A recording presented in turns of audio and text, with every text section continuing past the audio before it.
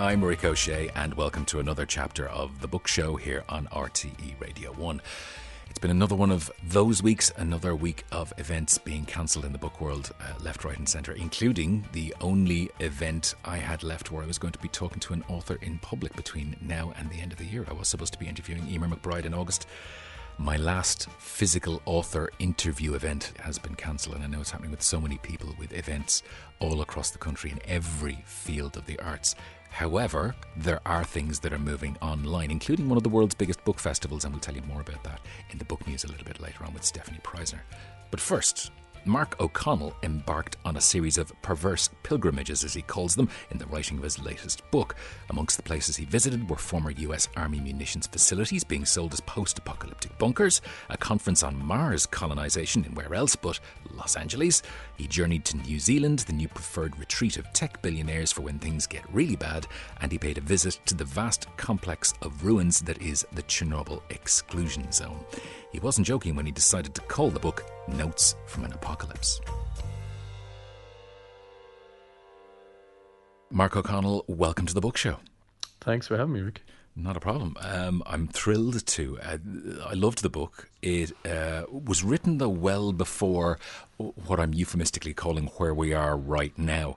The trigger for you, at least in one form anyway, was parenthood, wasn't it?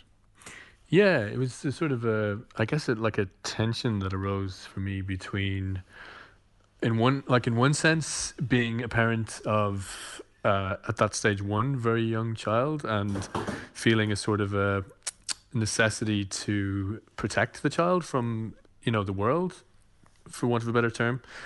And just a sense then, on the other hand, of the darkness of the world and like the way in which the future seemed to be kind of encroaching on the horizon as a very kind of dark prospect, and just the sense of like the unknowability of the future and a certain amount of guilt around, well, what have I brought this child into? So the tension between those two things was kind of where the book arose out of, and then of course that led me down a lot of quite apocalyptic paths.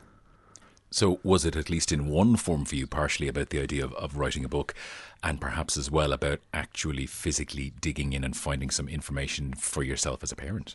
Yeah, I mean, like the sort of germ of it was, it sort of reduces to a question for me, and I spent a long time trying to sort of formulate this question, but really the question was, given the way the world seems to be going, and given things like climate change and the fragmentation of political orders and how everything just seems to be sort of drifting towards chaos, how do I live with a sense of meaning and purpose and raise children with a sense of meaning and purpose and sort of instill in them a sense of the world as a good and worthwhile place and a realm, and the future as a kind of a realm of possibility and life. And so, yeah, like that, I suppose, it became like a personal question, but then it became the question for the book. And I didn't set out to write a book about quote unquote the apocalypse initially. What I set out to do was to kind of explore my own anxiety, but the apocalypse became a kind of an organizing principle, I suppose, like a metaphor. Like the way that I've come to think of it now is that in culture generally throughout history, the apocalypse has been a response to times of very rapid change and uncertainty, and times when the future seems particularly unknowable and dark. And the apocalypse kind of becomes this way of giving shape to these quite shapeless and formless anxieties that people feel and that sort of, cultures experience. And that for me did a similar thing at the level of the book, in the sense that it was a way for me to organize my anxieties and to give them kind of focus and shape. So it became then a book not just about anxiety, but a book about the apocalypse and people preparing for the apocalypse. One level I'm looking at, preppers who are preparing their bug out bags and, digging bunkers in their back gardens and so on. And then at a higher level, I'm looking at the builders of luxury survival bunkers in South Dakota. And then you've got people buying up land in New Zealand. And Mars then, with Elon Musk's sort of SpaceX project and the idea that, we need a backup planet for human civilization. This seemed to me to be just the highest level of this kind of apocalyptic escape sort of fantasy. Yeah, because I think you came across what is a key element of it for those people, which is the element of the new frontier, the element of the unconquered, and the element of a place where potentially people like the Elon Musks of this world can kind of make up their own laws and rules and countries. Mars exists in the kind of cultural imagination as like a blank slate. And I say in the book, like I'm quite sort of explicit, I say in the book that, so I went to this Mars colonization conference in Los Angeles, which was like quite a bizarre thing to experience. And it was, 4 days of people just talking about the various ways in which like human settlement on Mars might be sort of pursued, whether it's, what kind of currency you're going to use on Mars, or like how the liturgical calendar is going to be affected by, being however many light years from the sun, to the sort of practical considerations of like how we get there. And one of the sort of strands that I saw going through all of this was when people talk about Mars, and, I'm in Los Angeles, so I'm mostly, encountering Americans talking about Mars. When they talk about Mars, they're really talking about America. And they're talking about a new frontier. So as with preppers and as with like sort of doomsday survivalists and so on, when they talk about Mars colonization, when they talk about the future, it's so informed by a kind of fantasy of America's past, a fantasy of, the whole idea of like the expansion westward, manifest destiny, pioneers with their covered wagons striking out into the wilderness and sort of fighting off Native Americans and so on. All these things kind of play into the fantasy around colonizing Mars, because it is actually a new frontier. Like one of the things about the present moment that we're in now, this kind of particular moment of modernity, is that we've run out of frontiers. Capitalism has run out of frontiers to exploit. This kind of moment of colonial expansion on Earth, at least, is over. And Mars offers a new version of that, and it's sort of the Wild West all over again. I ended up thinking about you in the last kind of week or two, because I knew we were doing this interview, and it happened that somebody I know sent me a picture that was taken of Grafton Street in Dublin, which I think a lot of people will have seen at this stage, where grass has now started growing in the pavement on Grafton Street in Dublin, because people just haven't been there, even for as brief a time as we've been doing that now.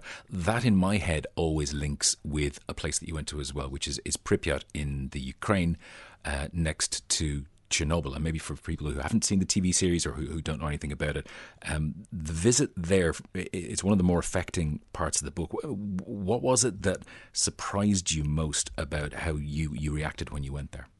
Well, I guess I wanted to go first of all because, I'm writing this book about the apocalypse, about the obsession with the end of the world, and this seemed to me to be a place where you could glimpse some version of what that might be like, where you can glimpse a city, a very modern city, Pripyat, where nature has kind of taken over. It's sort of quite a bit further down the spectrum than Grafton Street, I think it's fair to say. You've got sort of populations of wolves, booming in this area, and, you've got, nature is really kind of taking over. And so it's a glimpse of what it might be like, what the planet might be like after humans stop existing. And so I was first and foremost kind of interested in that, like what does the end of the world look like? And I suppose my reaction to it was like, it's very complicated, because it's a fascinating place to go, but it's also, it's deeply uncomfortable. When I went there initially, when I went with a friend of mine who I sort of dragged with me, there was a lot of talk about like, how safe is this? How do we avoid contamination? How do we avoid, straying into hotspots? And, is it really as safe as the tour guides say it is? Because it's, it's this tour company in Kiev that, ultimately they seem pretty professional, but ultimately they're a tour company. They just want your money. Mm-hmm. Can we really believe how safe they say it is? So that was kind of the concern going, or at least part of the concern. But I found like really quickly when I was there that I stopped thinking about radiation per se, and I started to think about like the ethics of my being there, which is not to say that it hadn't been a concern before I went, but then it became the kind of major concern. Like I stopped thinking about contamination and started to think of myself as contamination, because it's a strange myself as a thing that shouldn't be in this place. So like it's a very strange experience. You're there and you're walking around, schoolrooms that have been, that were very quickly abandoned. So, little children's schoolwork is still there, and you're walking around apartments, some of which have been ransacked, some of which have been just sort of left to fester. And it feels almost like you're a ghost from the past haunting the future or something like that. And it is like, it's strange. And since I've come back, it's one of the aspects of the book, one of the things that I did that has kind of continued to haunt me a little bit. Like, I found myself thinking about the ways in which the experience of the exclusion zone was kind of creeping into my experience of everyday life. This was very early on in the kind of lockdown, and walking around, the neighborhood I live in Dublin. I live in Stoneybatter, which is like obviously a really sort of vibrant area, full of life and full of lots of different kind of languages and people having parties all the time and music, and just the experience of walking around the completely empty streets and not encountering any living beings but like a cat, those kinds of things. Of course it's nothing like as bleak or as strange as the Chernobyl exclusion zone, but it does seem to offer a glimpse of how these things begin. So that's one way in which the experience of the book has definitely continued to kind of live for me through what we're all going through right now. Yeah, I think it's one of those things that makes the book an even more fascinating read than it would have been if all of this hadn't have happened. Thanks a million for coming on the book show, Mark O'Connell. Thanks so much, Rick.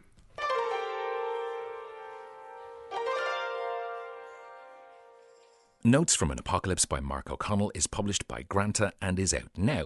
And here's Stefanie Preissner with this week's book news. Kirch got there first, but now the renowned Hay Festival is officially going online, Stefanie. Yes, the Hay Festival obviously had to cancel their In the Flesh version of what is the leading literary festival on the planet, arguably.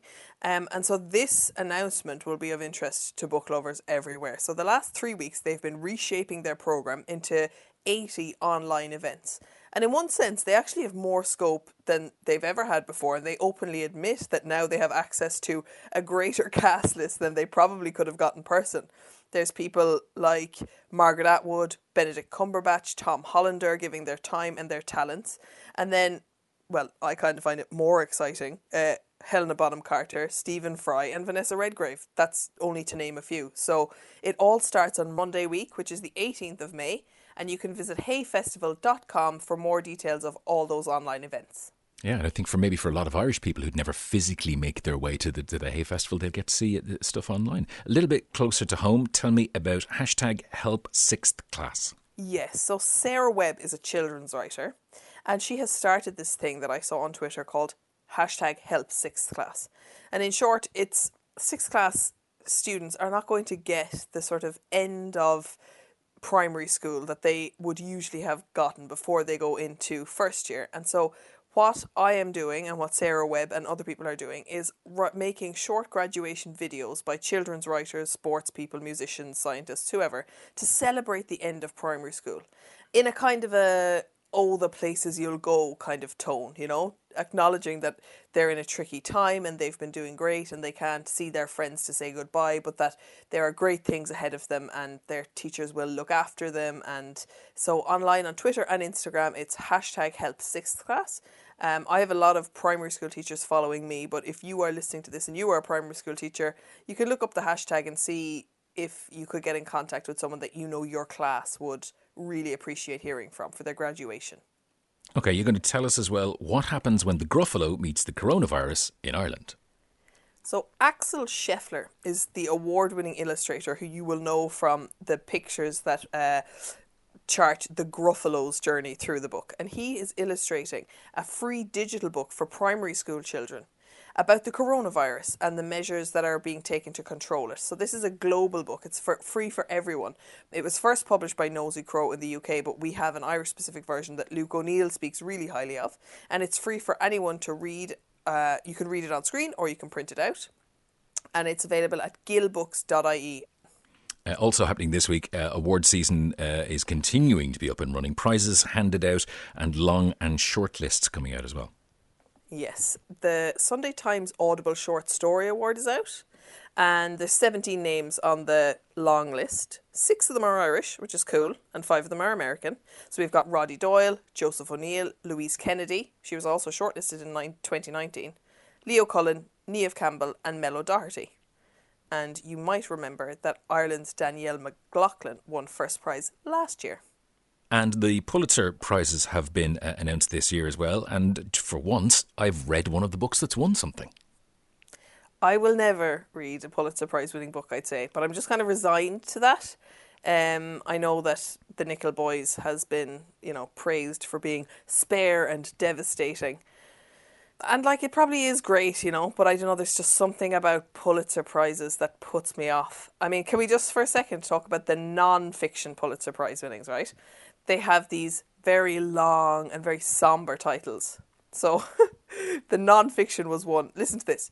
The Undying, pain, vulnerability, mortality, medicine, art, time, dreams, data, exhaustion, cancer and care by Anne Boyer. I mean, who's going to read that book? And then another one was The End of the Myth, From the Frontier to the Border Wall in the Mind of America by Greg Grandin. Oh, what does that even mean? Anyway, they're Pulitzer Prize winning, so they must be great. I think you might need to reassess your attitude to the Pulitzer Prizes, Stefanie. I mean, Lin-Manuel Miranda won one for Hamilton. Okay, that's grand, but Hamilton you can also sit in front of and watch people singing at you. I mean, I feel like I've achieved something by just reading the title of these books. You can with Hamilton, although unfortunately not these days, and that saddens me greatly. So we're going to finish up there for this week. Stefanie Preissner, thanks a million as usual. Thanks, Rick.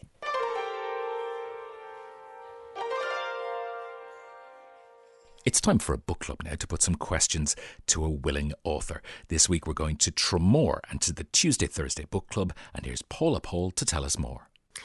Our book club started back in 2017, almost 3 years ago, in Tramore Library.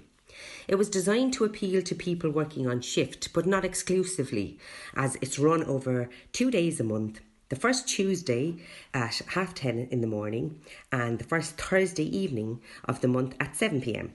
This way you can join the book club and come to either session as they both read the same book.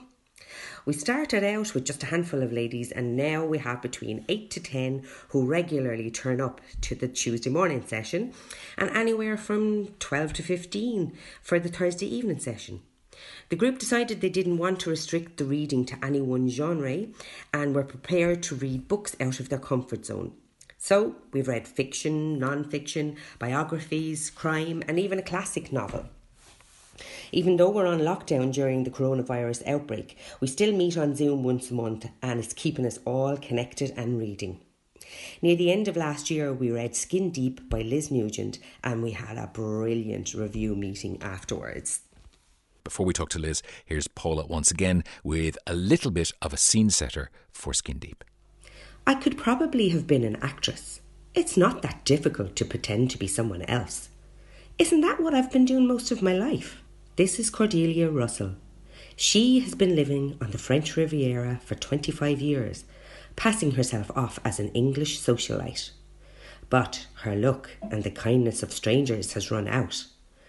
The arrival of a visitor from her distant past shocks Cordelia. She reacts violently to the intrusion and flees her flat to spend a drunken night at a glittering party.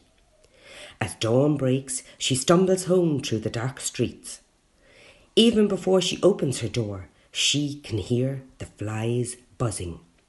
She did not expect the corpse inside to start decomposing quite so quickly. Yeah, to be honest with you, it wouldn't be a Liz Nugent book without something like that happening in it. And Liz Nugent joins me now. How are you, Liz? Hi, Rick. How are you?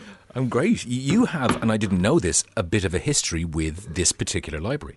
Yes, much to my mortification. The very first time I was invited to a library, it was to Tramore Library, and I think it was fairly shortly after Unravelling Oliver came out in 2014. And because I'm used to working in libraries, people dress very casually in libraries. Nobody dresses up to go to the library. So I just thought I would turn up and there'd be 6 or 8 people there, and we'd have a cup of tea and we'd talk about the book, and then I'd go home.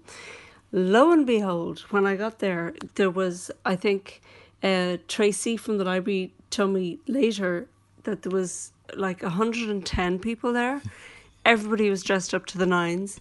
The mayor was there, a local councillor was there, and I was wearing my jumper and probably my best jeans, but still jumper and jeans and totally unprepared. So I was absolutely mortified, but I could not have got a better welcome into, the whole library thing. I was absolutely bowled over, but I can't claim that it was all for me. It was also, as I realised, the anniversary of the library. I think the library had been open 20 years or something like that, or there was some other occasion, so they weren't all there for me. But still, it was very daunting and a bit frightening, but I couldn't have had a better welcome and a better introduction to library audiences. It was fantastic. Well, we're going to take some questions from the Tuesday, Thursday book club in Tramore. The first we have is from Michelle Delaney.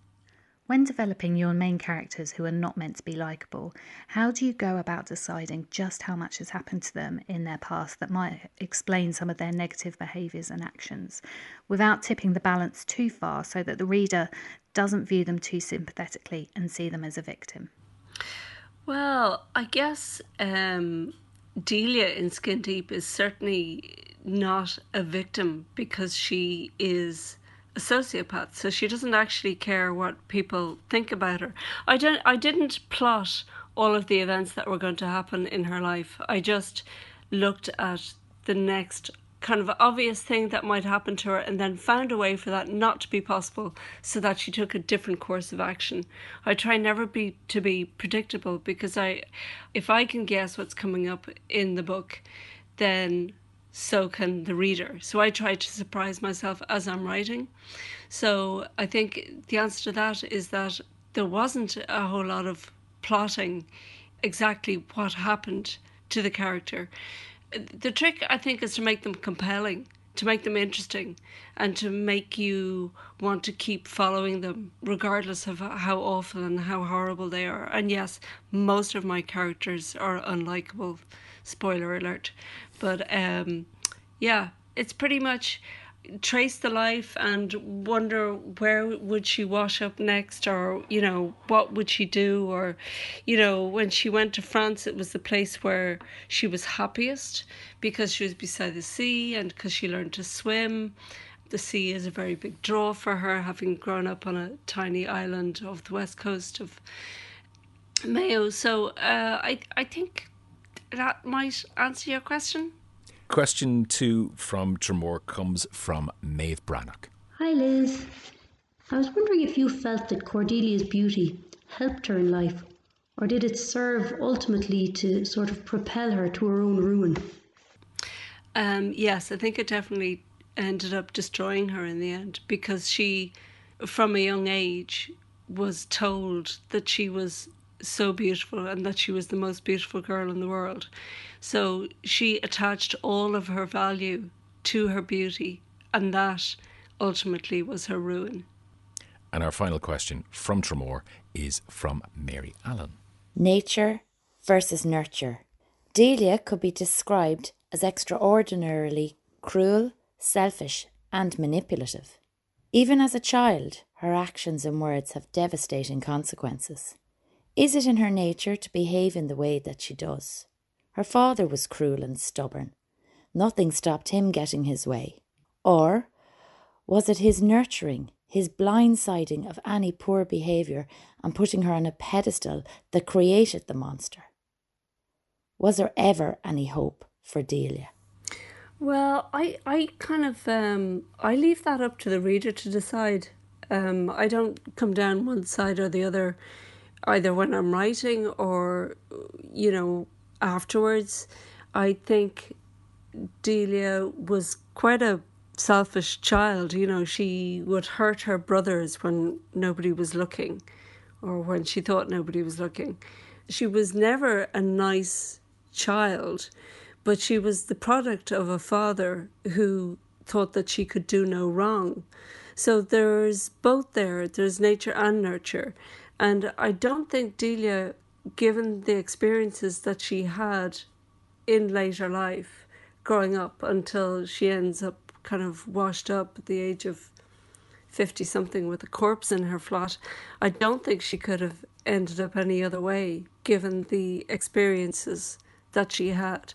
So it was definitely in her nature not to be capable of loving another human being outside of her father. But it was also not in her nature to be able to accept love from another human being. So the experiences she had along the way informed that. Like, she could be unbelievably cruel, but unbelievably vulnerable at the same time. She was a victim and an aggressor.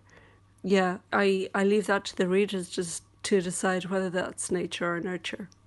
Maybe just before we finish, the new book is Our Little Cruelties. It came out just before the lockdown, yet it's been at the top of the book charts for the last 6 weeks. That doesn't seem to have stopped people from getting to it. I presume that's very pleasing. It is very satisfying, and I'm really grateful to the booksellers for going above and beyond to get it into the hands of readers. So I want to say a big shout out to the booksellers and of course to the readers who went to the trouble to buy it online or over the phone with their local bookseller. Thank you both, readers and booksellers. I'm very pleased to be in the position I'm in, and I'm eternally grateful to you. Liz, this is always a pleasure. Thanks a million. Stay safe, and I'll talk to you soon, and thanks for joining us on The Book Show. Thank you so much for having me. Good luck, and stay safe and wash your hands.